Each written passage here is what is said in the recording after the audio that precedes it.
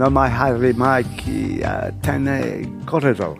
And welcome to this conversation about how to be happy, though human, which I had to practice, as I was telling Kate, I have to practice a bit because I kept on saying how to be human, though happy. And, and that just completely shifts everything. What Coleridge said about poetry, the best words in the best order, and that put them into not such a good order. Terrific new and selected poems, which is your most recent poetry publication. Kate needs a little introduction, of course. Kate Camp, but most of you will know her from the Saturday morning Kate's Classics talks with Kim Hill, which have informed, stimulated, entertained us, or did for 20 years or so. I think you stopped doing them now, yeah. But they were remarkable, I thought, for the way in which Kate was frequently reading books, reflecting on them with your intelligence and insight that were new to you. And I learned a lot from listening to them, and I really treasured them. I dare say many of you attended the session yesterday on her new book of essays. You probably think this song is about you.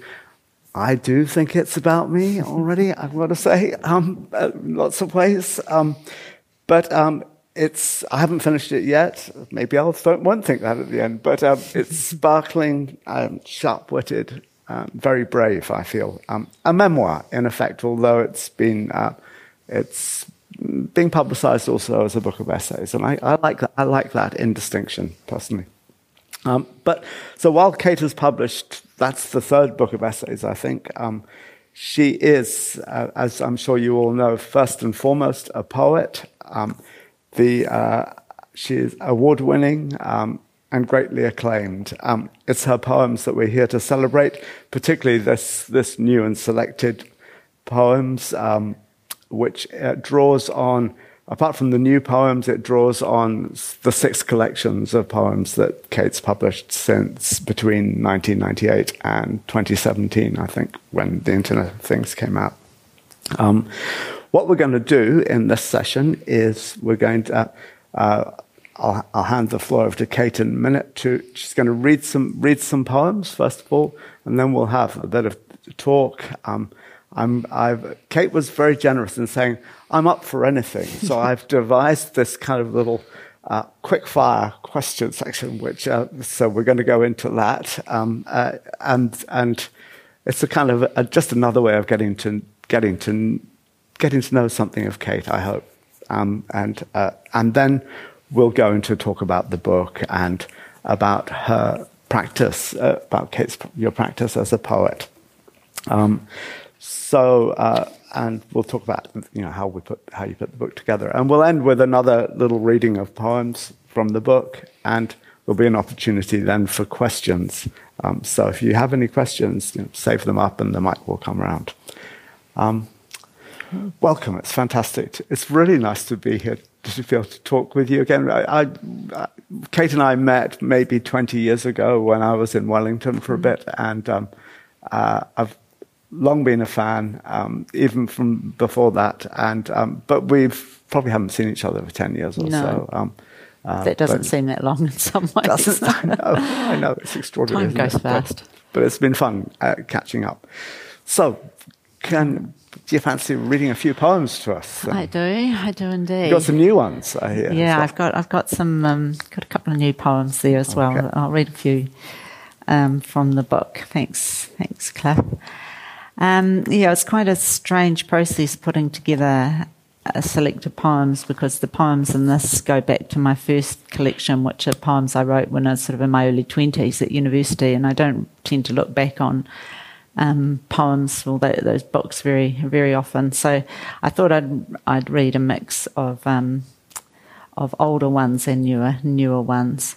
I might just start with the title poem of the collection, which is How to Be Happy Though Human.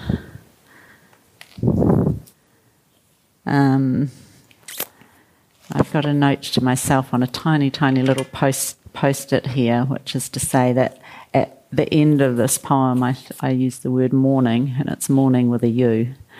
You can't tell that when I read it aloud. How to be happy, though human. From the circle, there was a man we couldn't see, just his fingers held out for emphasis, like the hands of a preacher or a primary school teacher. Before that, we'd been at the film where 3 people taxidermied a baby zebra caught in the moment of standing for the first time. I go back to the wings of the stage of my school's assembly hall, smell of dust and afternoons. We are hiding from folk dancing, which we love. And I go back to Saturday. We dance with other people's children, create community with physics. Memory is a kind of mourning. We take each other's hands as if they were made for that, and we form a circle.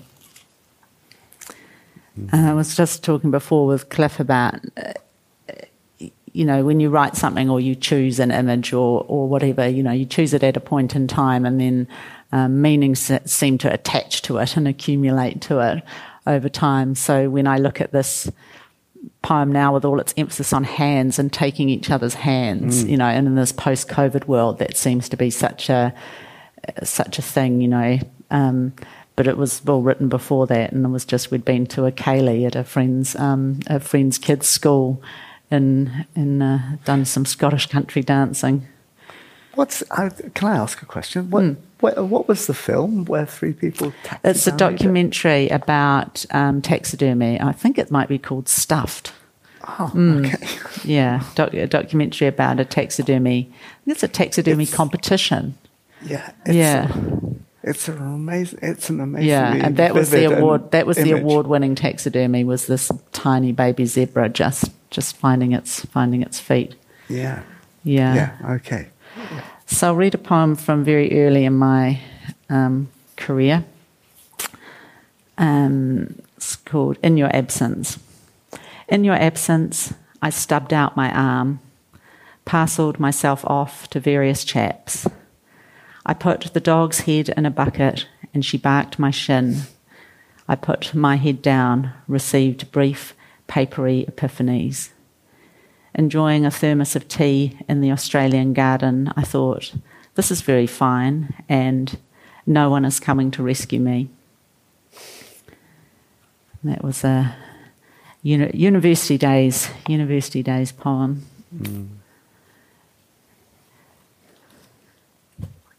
Your poems even attach kind of histories to them as well. So when I think of different poems, I kind of remember not just where I was at the time I was writing them, but, how people have reacted to them or, different people.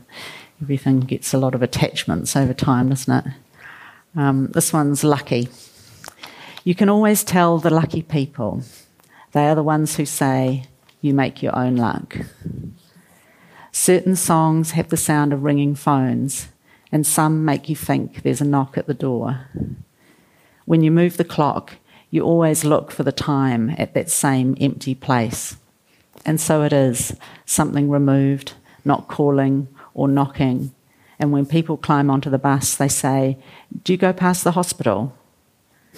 Then you find you don't care about the hospital anymore. There is that pink concrete house, the wedding cake, and cars glitter on distant roads like the shining tops of waves and spray their water spouts like whales. And in your mouth, in that small night, there are teeth lined up like rows of sleeping houses. You have built hotels on all the most important properties and kept them close to your tongue. I have a friend, the poet Steph Lash, who's been in a writing group with me for nigh on 20 years or something. She always says, another Kate Camp poem about teeth. Who knows what that's all about. I'll just read a couple more. This one's Driving the Bypass. It was agreed the best thing for everyone was that they cut my sister open. I left the house after midnight, the warmest night of summer, the empty streets bursting with green lights. Outside Molly Malone's, a girl was walking home, carrying her shoes. When I drove home, it was dawn. On the new bypass, I was suddenly thrilled by all they had destroyed to build it. The past, relocated, waited for me at traffic lights, and I drove at speed with everything to be grateful for, the present minute exploding and smashing the past to dust. I dreamed a red steam train ran by my house, its cargo, carriage upon carriage of honeysuckle. And that was a poem about the night my nephew was born by emergency caesarean section. So, and the new bypass is the new motorway, the one through Cuba. That they destroyed all of this historic area. It was the first time I'd driven on it, and I just remember that morning driving home at dawn. I was like, "Fuck yeah, destroy the world. Who cares? My sister's alive, and my nephew's been born, and yay, yeah." It's got let it all go. Yeah, and I'll just read this one. I'll dedicate this one to my husband Paul. He may or may not want me to read it, but I will anyway. Hallelujah. Oh. Summer rain at the beach house. I couldn't sleep. Not the rain, which was gentle, but percussion of water in the downpipe. Making tea by the light of the street lamp, I was singing Hallelujah. I never remember the verses, the roof and the chair and the tongue, but I can fill those parts in with sounds in the back of my throat, like the sounds you make to animals. As I stepped on the pedal of the rubbish bin, the grey mouth opened, and there, among the onion skins and tea bags piled like tiny sacks of wheat, was a multicoloured flashing disco candle, which I'd thrown out earlier while testing the 24 pieces for $10. I preserved myself at that moment, coloured light playing on my face from below, tea bag held on a spoon, an offering, a medicine, my foot on the pedal, braking, accelerating, making loud or quiet, and the dead Leonard Cohen all around me in the orange street light, and the rain as soft as water, and you asleep in the next room, thin and pale as the body of Christ, while I experienced a miracle all by myself. Oh, yeah.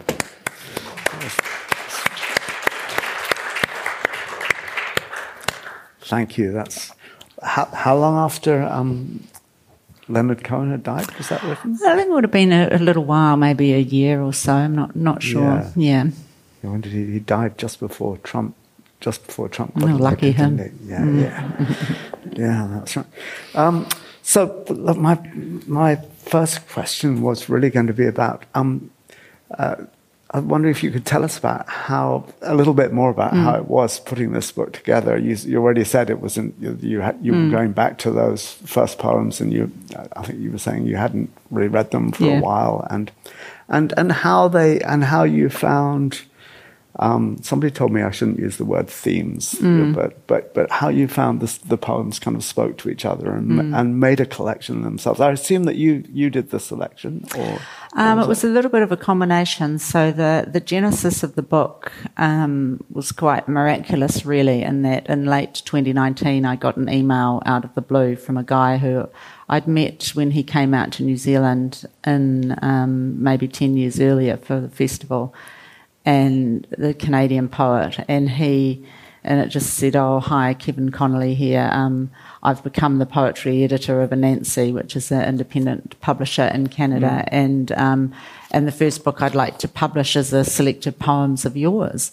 And I thought, that's a bit weird.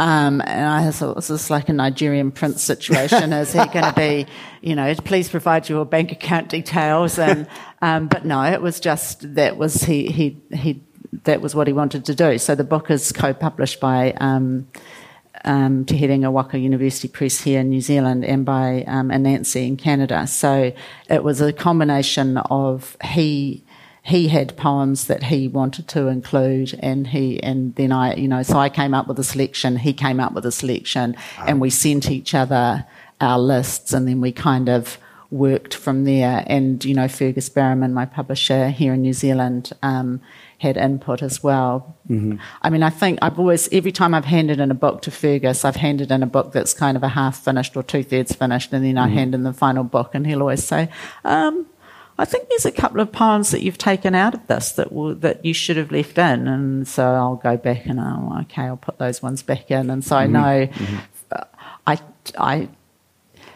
sometimes I tend to take poems out that I think for one reason or another I feel a little bit cringy about.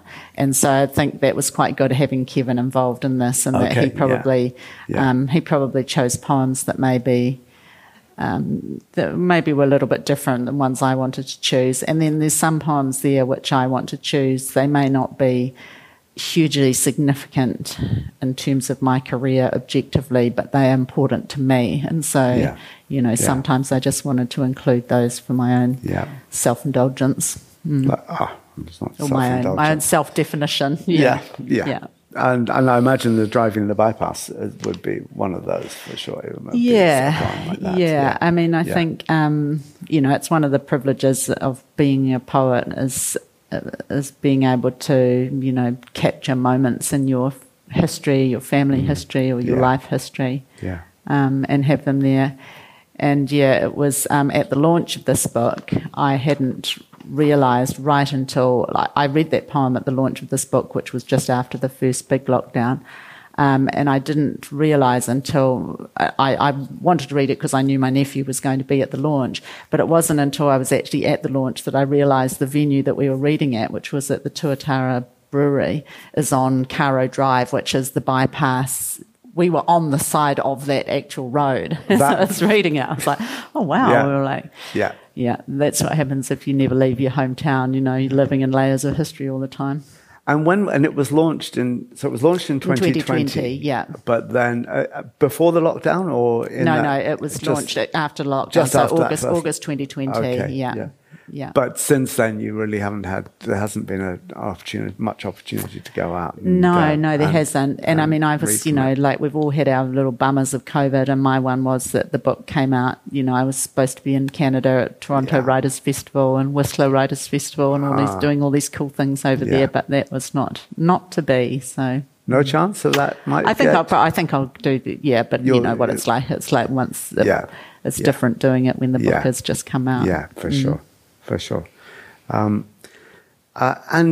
tell us about the cover the apples. Image then. Someone was asking after the apples. Yeah. So in my day job, I work at Te Papa in Wellington, and one of the great things about that is I get exposed to all these amazing images, and this is a Te Papa image. So the Leslie Adkin, Te Papa holds a huge collection of photographs and diaries of a guy called Leslie Adkin who photographed his family and his life, all sorts of dimensions, just like family holidays and all sorts of posed and candid sort of photos, which for that era, which I think is, I'm going to get the dates wrong now because I'm terrible on dates, but it's not an era where there's a lot of candid family photography anyway, so really unusual. And this is a photo of apples ripening, and I think I chose it. I mean, I loved it. It's just a very arresting image. They almost look like sort of ammunition or something, there's almost like an industrial look to them until you look closer and realise they're apples.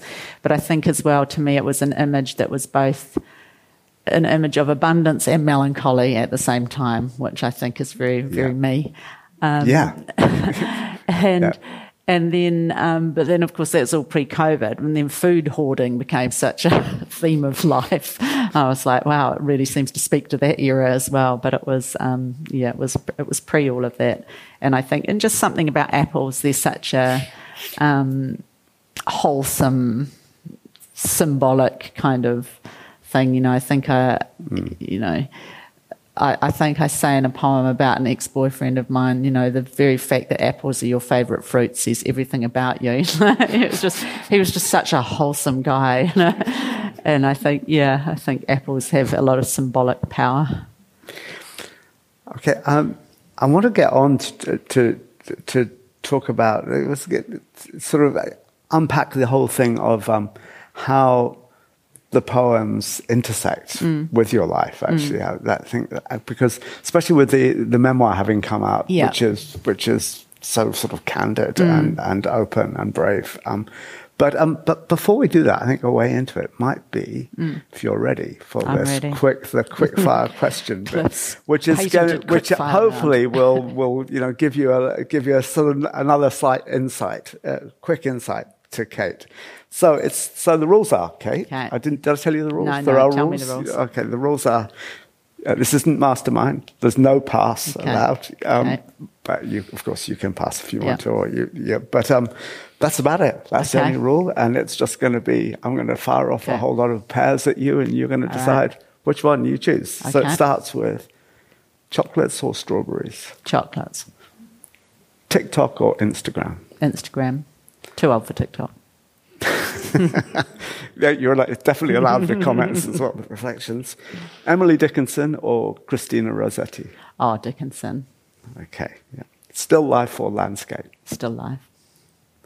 Full moon or new moon? Ooh, full moon.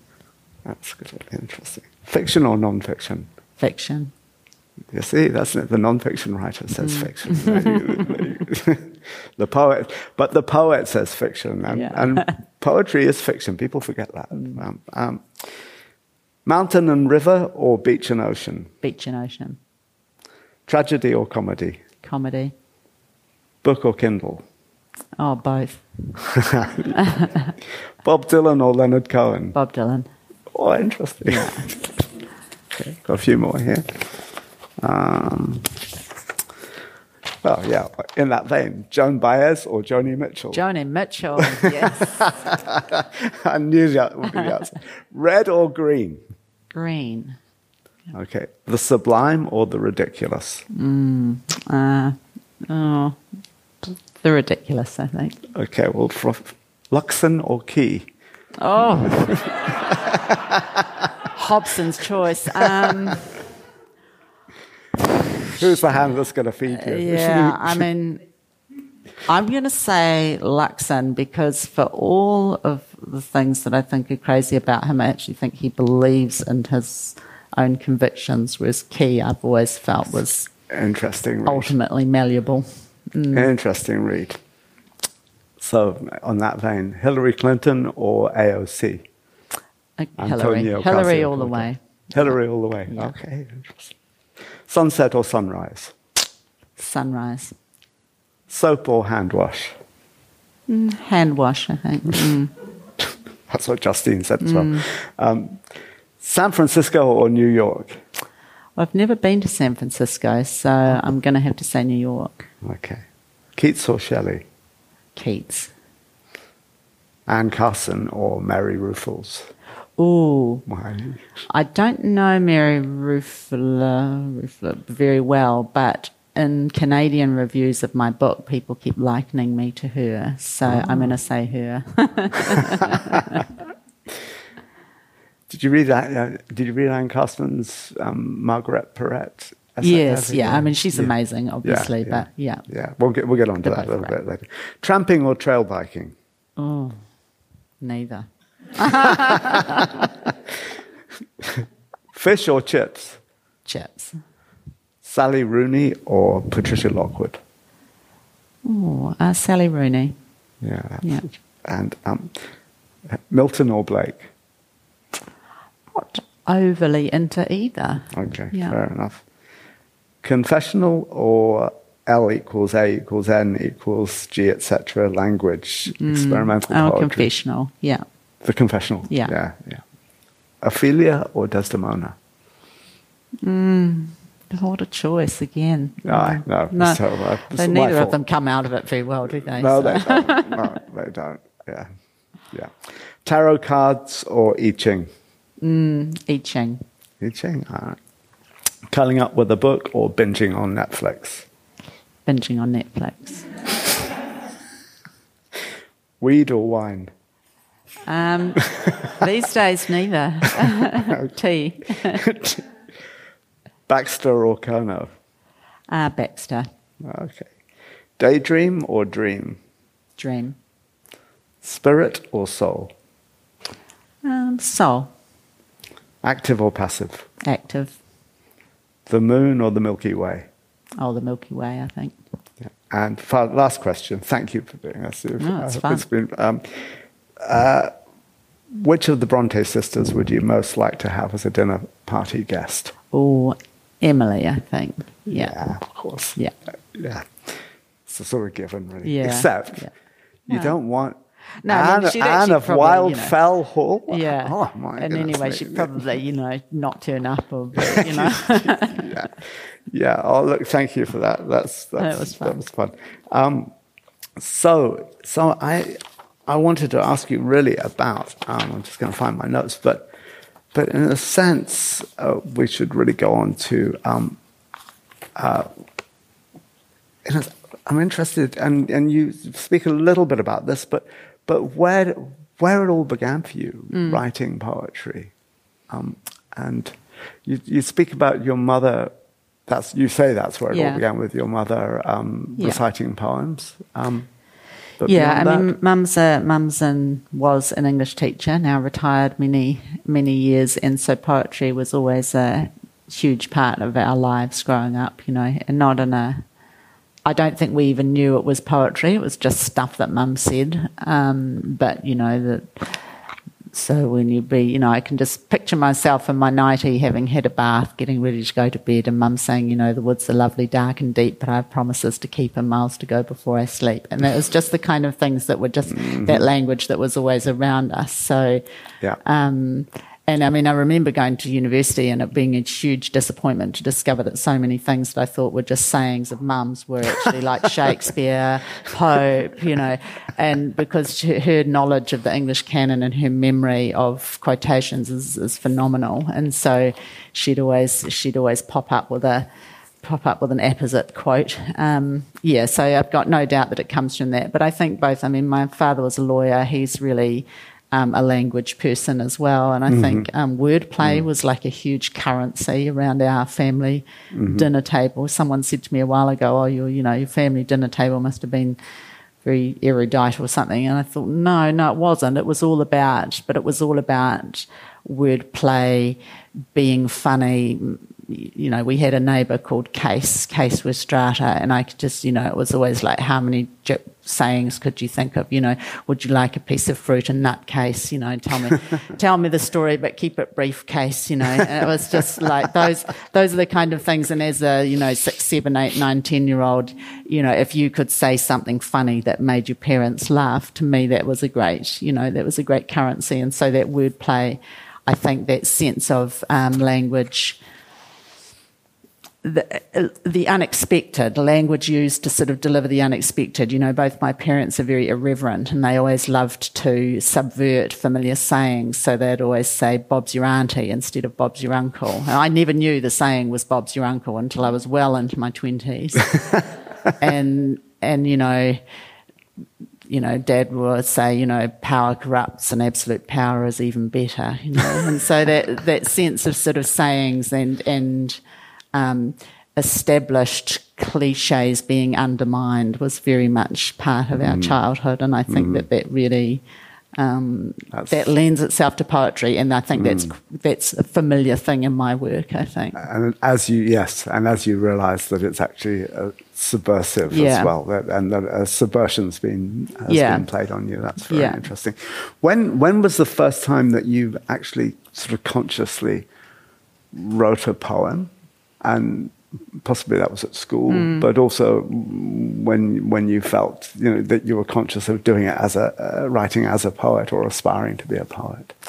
I think as a child I wrote poems like for family members and their birthday cards and stuff, and so I don't remember or have any of those, but I think that would have been something I was probably doing when I was 8, 9, 10, but I don't ever think I aspired to be a poet, particularly in that sense, and it was probably only then maybe in my teens, I think I probably aspired to be, Joni Mitchell more than I aspired to be a poet. Yeah. But I think, then probably in my late teens, I would have started to have an interest in it. And then I knew there was this creative writing class. Mum had told me that the older sister of a school friend of mine had a short story published, and that seemed to me like, oh, wow.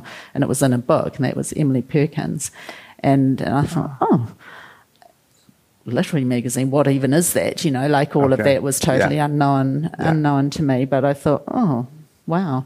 And then I entered a writing competition at the university bookshop when I was at university, and that was for a 100-word short story. And Emily Perkins was the judge of that. She was working at the bookstore then, and I think she'd had some success. And you had to include 5 words. It was one of those ones where they give you 5 words and you have to include the 5 words in your story. And I could only include 4 words, so I called my story one of the words, which was cactus. And I just remember rushing into university, picking up the student magazine on my way into a lecture and flicking through it and thinking, oh, amazing, the person who won decided to call their story exactly the same thing as I did. and then I was like, oh, I won. So that kind of made me think, oh, maybe I should apply for this, maybe I could apply for this creative writing course at Victoria. So I don't think I'd ever really finished a poem or tried to write something seriously until I knew I was applying to the course. And then I thought, wow, I guess I better finish some things. Yeah, okay. That brings up 2 things that I wanted to talk to you about. One of them actually is your extraordinary facility for titles. And I remember the first time I came across your work would have been in 98, probably on the radio, hearing. And I didn't read the book. I think I said to you, I don't think I've ever really read the book until I've read the selection in here. But Unfamiliar Legends of the Stars. I would have heard you read a couple of poems on the radio. But that title just blew my mind. It's such a good title. It's the title of another book. That's often how you derive. You repurpose titles, don't you? Yeah. And so is How to Be Happy Though Human. Yeah. How to Be Happy Though Human is the title of a sort of self-help book from the 1950s, I think. No, it's earlier. It's in the 1930s, early 1930s, I couldn't believe they had self-help books in the 1930s. Yeah, it was kind of the pull-yourself-together school a little bit, I think. Yeah. And Unfamiliar Legends of the Stars, like I can just picture myself in the cable car lane on my way up to the cable car. I've got an armful of library books, and I ran into Bill Manhire, and he was a lecturer of mine at the university then. I didn't know him in a creative writing context because he wasn't teaching the creative writing course the year I did it. But one of those books was a book of legends, and it was called Unfamiliar Legends of the Stars. And I said to him, I'm thinking this could be a really good name for a book of poems. And he said, yeah, that's terrific. It's his favourite word. And so I remember the genesis of that really clearly. But I've always got way more titles than poems. I've always got titles to spare. Tell me about it. So that's another question. So do you write to a title? Or do you find the title? Sometimes, yeah. I mean, I have if I see something that I like the sound of, or something pops into my head, I notice something in the world. I'll nowadays with my phone, I probably just text it to myself or email myself, write down on a piece of paper, and then I stick those into my scrapbook, or I get the emails off my phone and write them into my sort of writing scrapbooks, and then on my writing time, I'll just flick through and one might jump out at me, so I might think, I'll use that as a starting point for a poem. Yeah. So that's title. So that's great. And obviously you still hadn't met Emily at that point. No, I knew her as my schoolmate's big sister, but Okay. And who? There's a question, but who? If Bill wasn't your teacher at that in the creative writing, that was an undergraduate class, was it? Who did teach it? It was Damien Wilkins. Damien taught it. Okay, all right, okay. I hadn't realised and it was fiction and poetry. You had to do both. So at that time, I didn't think of I submitted poetry to get into the course, but we had to write both while we were on it. Okay. Yeah. It's an interesting reading. I'd be keen to know what you think of this, but reading the reading as from beginning to end, and through it, I realized that, in a sense, and I actually got this idea from reading Jonathan Galassi about Eugenia Montale, how Montale's poems really add up to a story. And in a sense, and this is where I was saying, poetry is fictional, and people often forget that. But it seems to me that your the poems very much. I think Marius is coming to fiddle with your mic. Oh yeah, okay, yeah. Yeah, okay. Yeah. Is that better? Yeah, okay.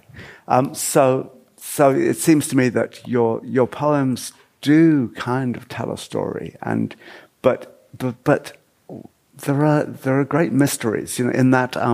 Was it that? No, there's a line in that poem in Unfamiliar Legends postcard, which, and I'm not sure if the speaker is a persona of yourself or someone who's writing a postcard to you. But I'm in the Hokianga with my mysteries, and then something like looking for pussy, and in italics a title for something, and Swing Brother Swing, that Billie Holiday song, I think. But it seems to me that your poems, whilst they are very much centered in things and stuff, as you say, and things are really important to you, that they kind of aspire to a mysticism. And part of that story, and I'll shut up and let you talk for in a minute, but part of that story seems to be a narrative of yourself growing, finding yourself as a woman, as a person, as a woman, and then kind of uncovering, discovering through this focus on things, a sense of mysticism, and particularly in Marguerite Porete and the annihilation of the mirror of annihilated simple souls, simple annihilated souls, which is which I'm sure you all know is a collection of Kate's that won the National Book Prize. So, would I be on the right lines for that? Yeah. I mean, I think it's been the thing that's always attracted me to poetry has been that sense of the poem as a wisdom text, and it's a very unfashionable kind of notion since, World War One and, modernism, and it blew all that apart. But I think that the sense of a poem as containing some sort of mystery and some sort of wisdom and being a source of comfort in that way, and that I guess being steeped in the English canon, that sense of a poem as being a place that holds all of the knowledge of the world or whatever, that's always been in me. And I think, but I think that as New Zealanders, as modern people, as the world's developed, having the 60s having happened, all of the above, we've kind of, those senses have become so much more problematic and so much more complicated. And so, the thought that you would go to that a poem would sort of intone some profound philosophical truth and present it to you with a voice of authority is not something that I feel comfortable with, or that most people do, or that most people are looking for. So I feel like I kind of smuggle that into the work. And over the years, I guess probably around the time I did The Mirror of Simple Annihilated Souls, I probably was having a bit of a creative crisis around that time, and I thought I was reading a lot of Czesław Miłosz at the time, the Polish poet, and he never shies away from sort of grand philosophical notions. And I think I just thought, well, if not me, then who? Like, no, I am, yes, I'm a middle-class woman from the New Zealand suburbs, what would I know about the philosophical truths of life? But what would anyone know? Like, I can't. If I'm not prepared to go there, what's the point? So that's what I'm seeking when I read a poem. I'm seeking some sense of transcendence or some contact with the ineffable, whether we call it, the mysteries or whatever. So, but I think being me with my sense of irony and being in the contemporary world, I always feel the need to smuggle it in, or for it to have a kind of double meaning. So in that, that the piece, the lines you're talking about, I'm in the Hokianga with my mysteries, goodbye pussy, swing brother swing. So they're both murder mysteries by Ngaio Marsh. Ah, okay. Yeah. Okay, I didn't so, know that. Okay. But I mean, it's not accidental that I say it in that way, that I'm there with my mysteries. But but that kind of makes it. Yeah. That makes it tolerable for me to talk about those things, because I've kept it real in the good old Kiwi vernacular. I was actually in a camping ground while the car was being repaired, with the only reading we had access to was the unlimited library of Ngaio Marsh. So, but I think I like to... The poems I love combine those fantastic. things, I love that. They combine that sort of daily life with the philosophical depths. Yeah.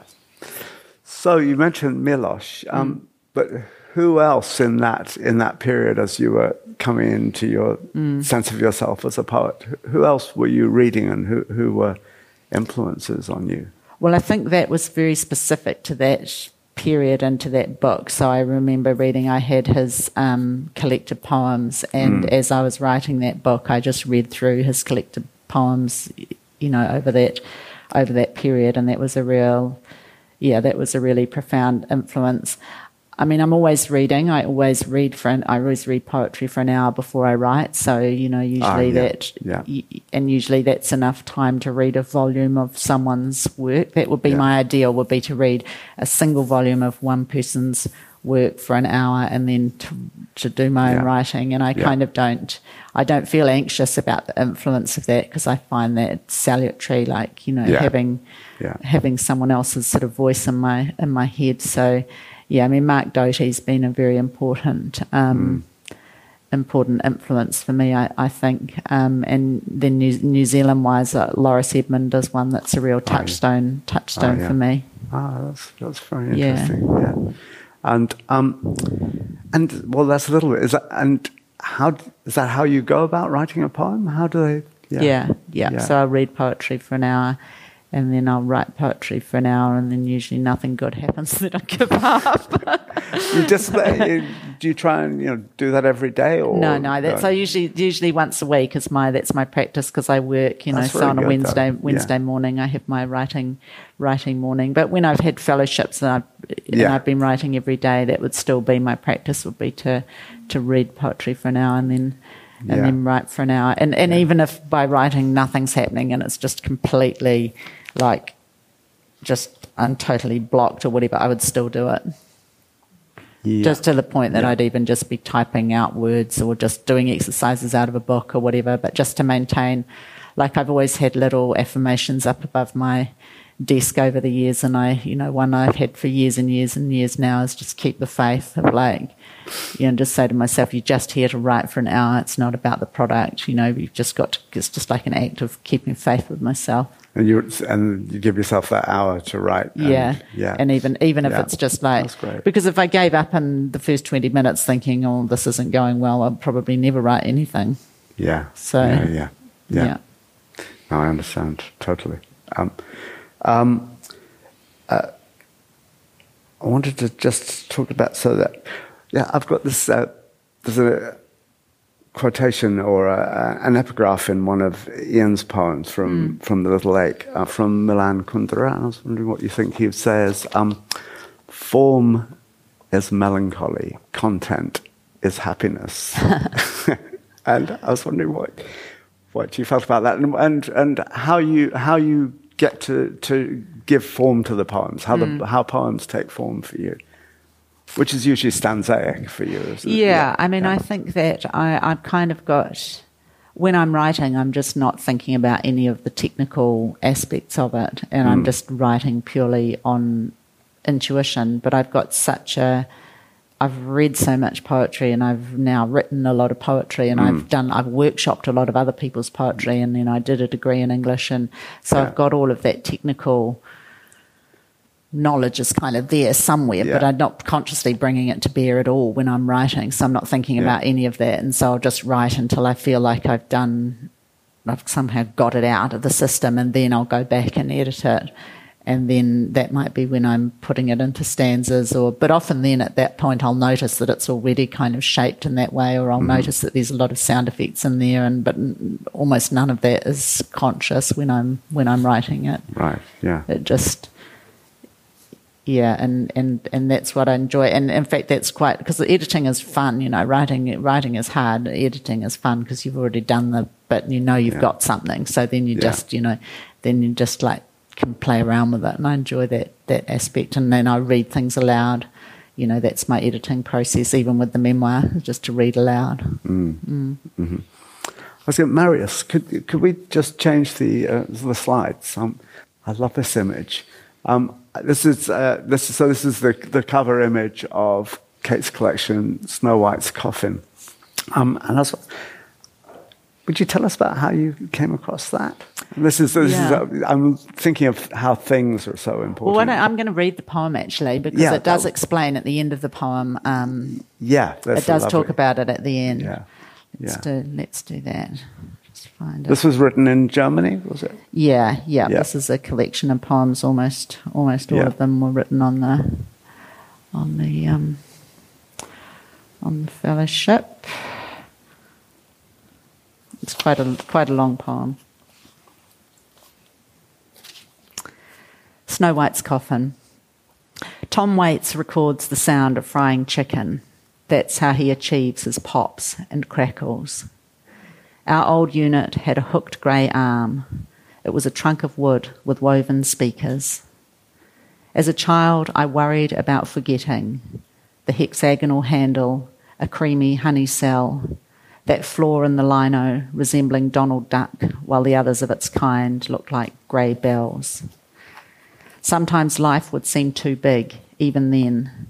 An empty Sunday where you drifted as a ghost. I saw Bonnie and Clyde on such a day, as I recall, in black and white. When the bullets came, they died like oceans, full of slow turbulence, as if brought by death to life.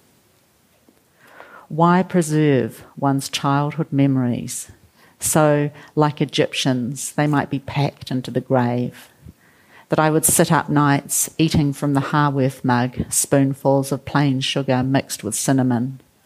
Is there room in the sarcophagus for that, for the feeling of the covers of paperbacks in which girls survive among great trees, girls who make mistakes in forests? One thing I loved was to pick the scabs on my knees while sitting on the toilet. Do I need to say I ate them? Who is taking this down? The Dutch, I believe, have built a car 1 molecule long. I've seen its silly form, its atom wheels. It looks nothing like a car. It looks to be a pupa, some kind of baby bee surprised by disaster in its cell. The problems of this world will not be solved by tiny cars. Everything is small enough already, and there is too much of everyone. To understand your life, you need another whole life. I think we're sitting here on the axis, my friend. That is why we feel a bit unwell. Buried in us are minutes, days, mornings slept late, nights of no rest, turning to one side, turning again like a tide, sweating into the bodies of hot beds, these buckets full of moisture. I think that futures might be in us too, driving in tiny cars. They are opening their minute glove boxes and with infinitesimal hands draw out maps too small to imagine, but they imagine them. They look at the list of streets, all arranged according to the alphabet, and then I think they throw the book away, and they get out from the car, and they throw the keys into the ocean, howling. They do not want to go to places and books. They will not drive in their molecule cars, those ridiculous cartoons. Snow White's Coffin is an integrated radio and record player that introduced plexiglass to the domestic interior. Relieve yourself of the excruciating clutter of the world is what it says to you. Everything you thought was being alive is revealed as a problem, which can be solved by good design. Yeah, terrific poem.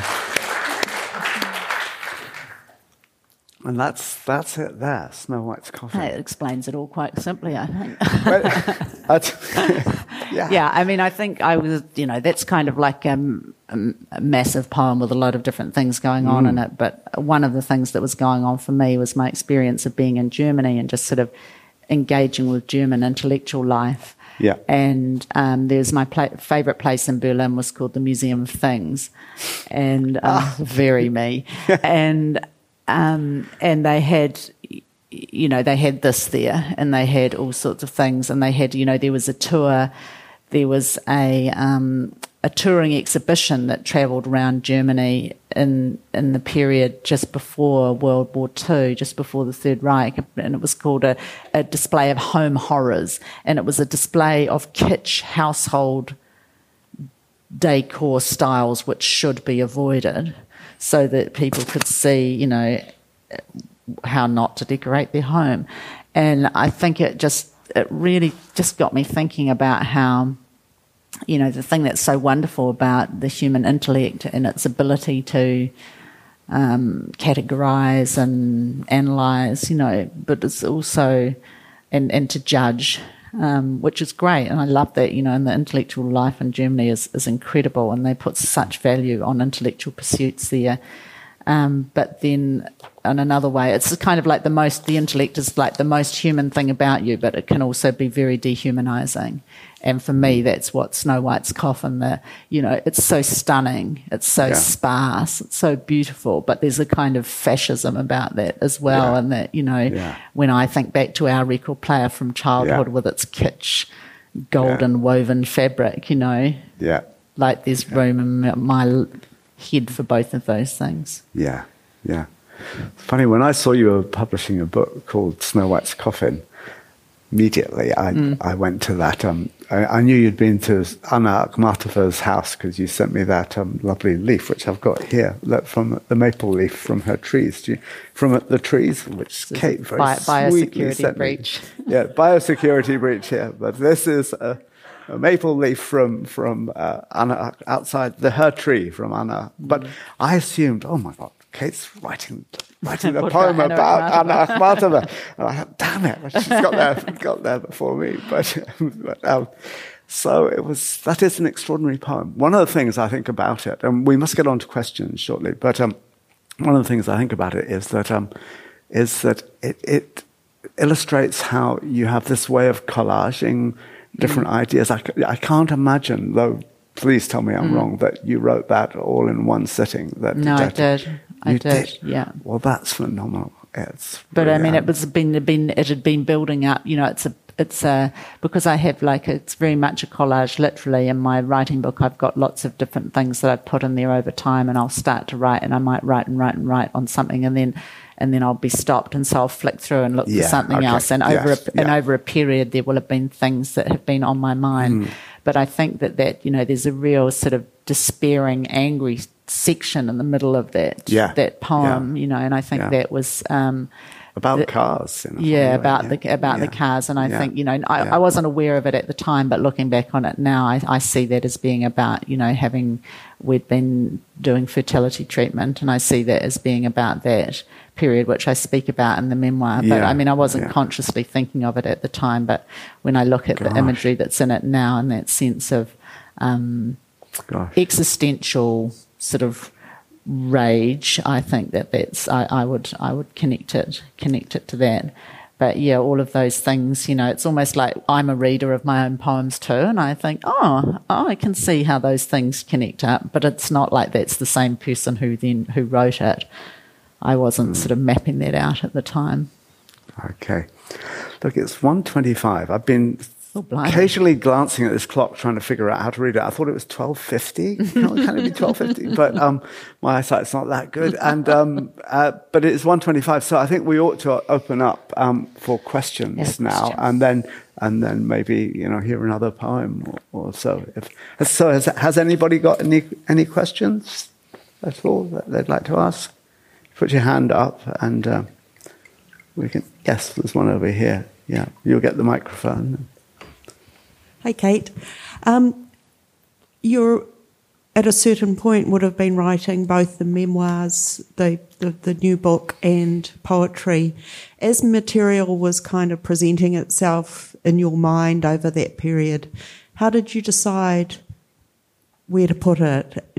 Was that a conscious thing? This is a poem and this is memoir material. How did that work for you?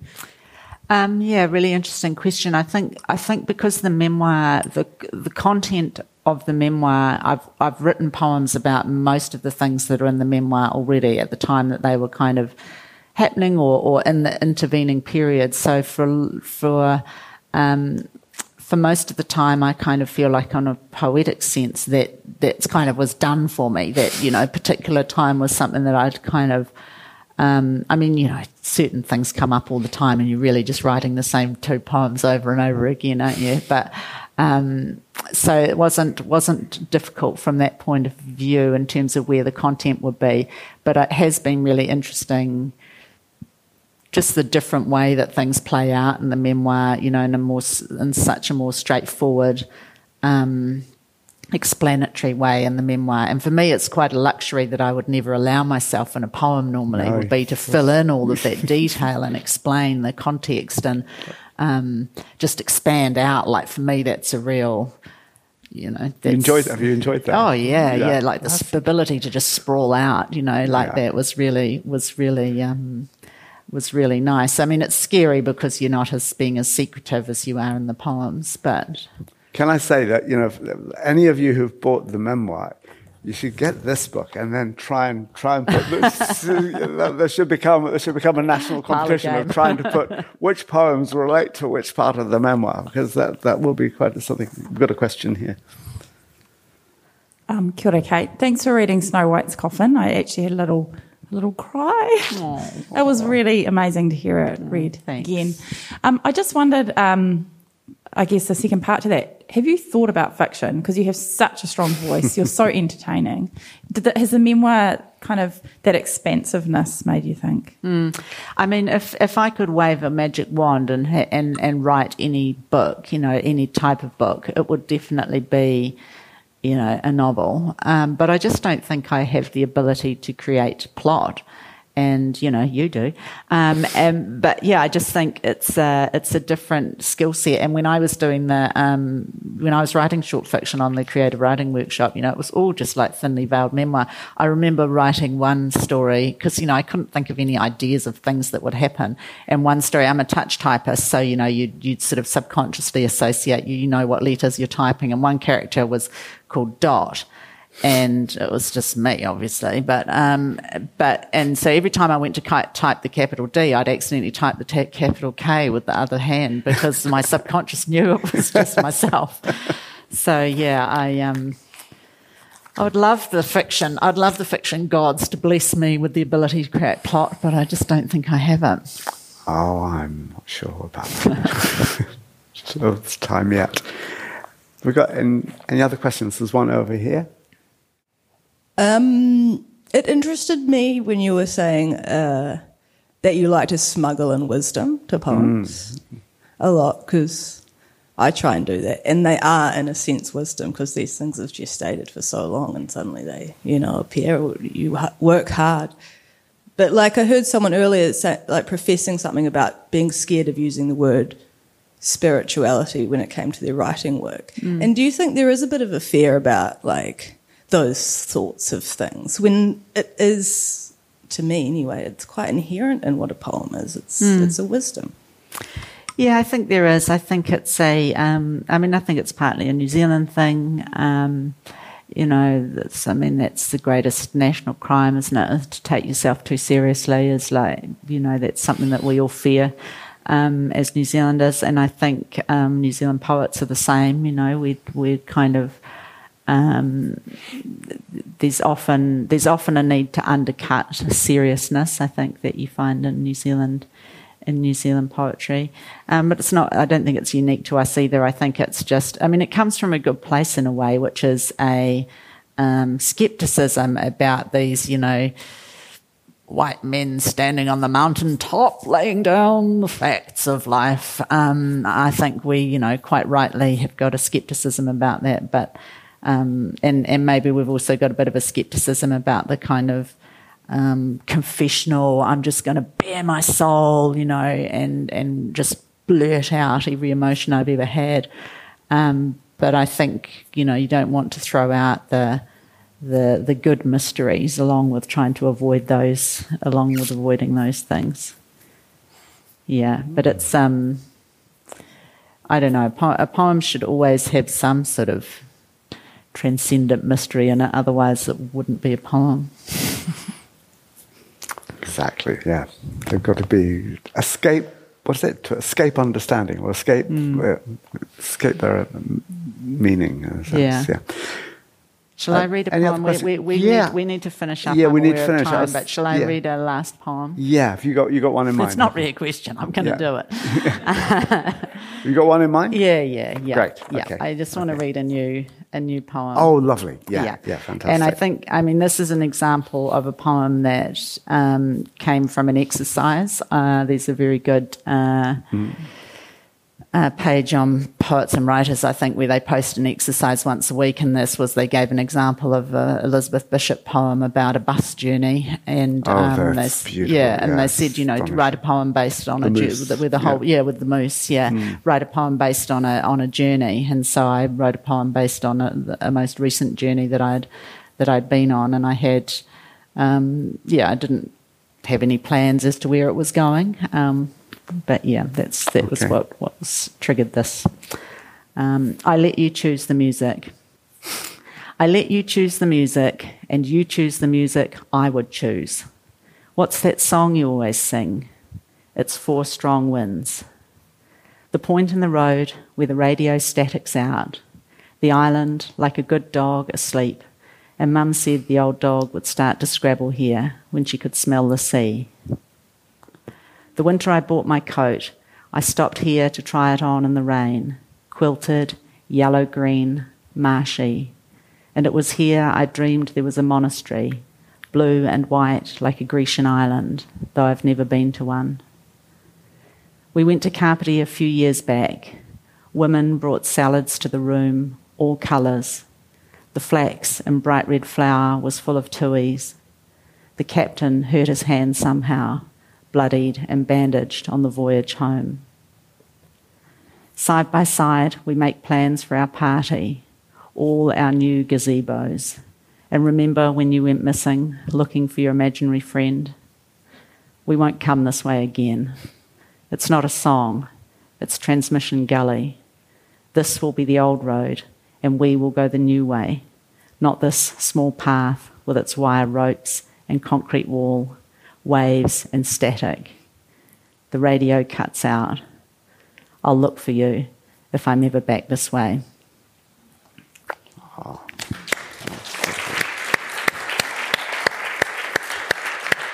And I didn't realise it until long after I'd written that poem that it's kind of a companion poem to the Driving the Bypass, which Absolutely. I read before, because the person on the journey with me is my nephew, who's now 15. And operates the Spotify for me, and he in a very generous way plays the music that he knows I want to play. Four Strong Winds, or Jersey Boys or whatever.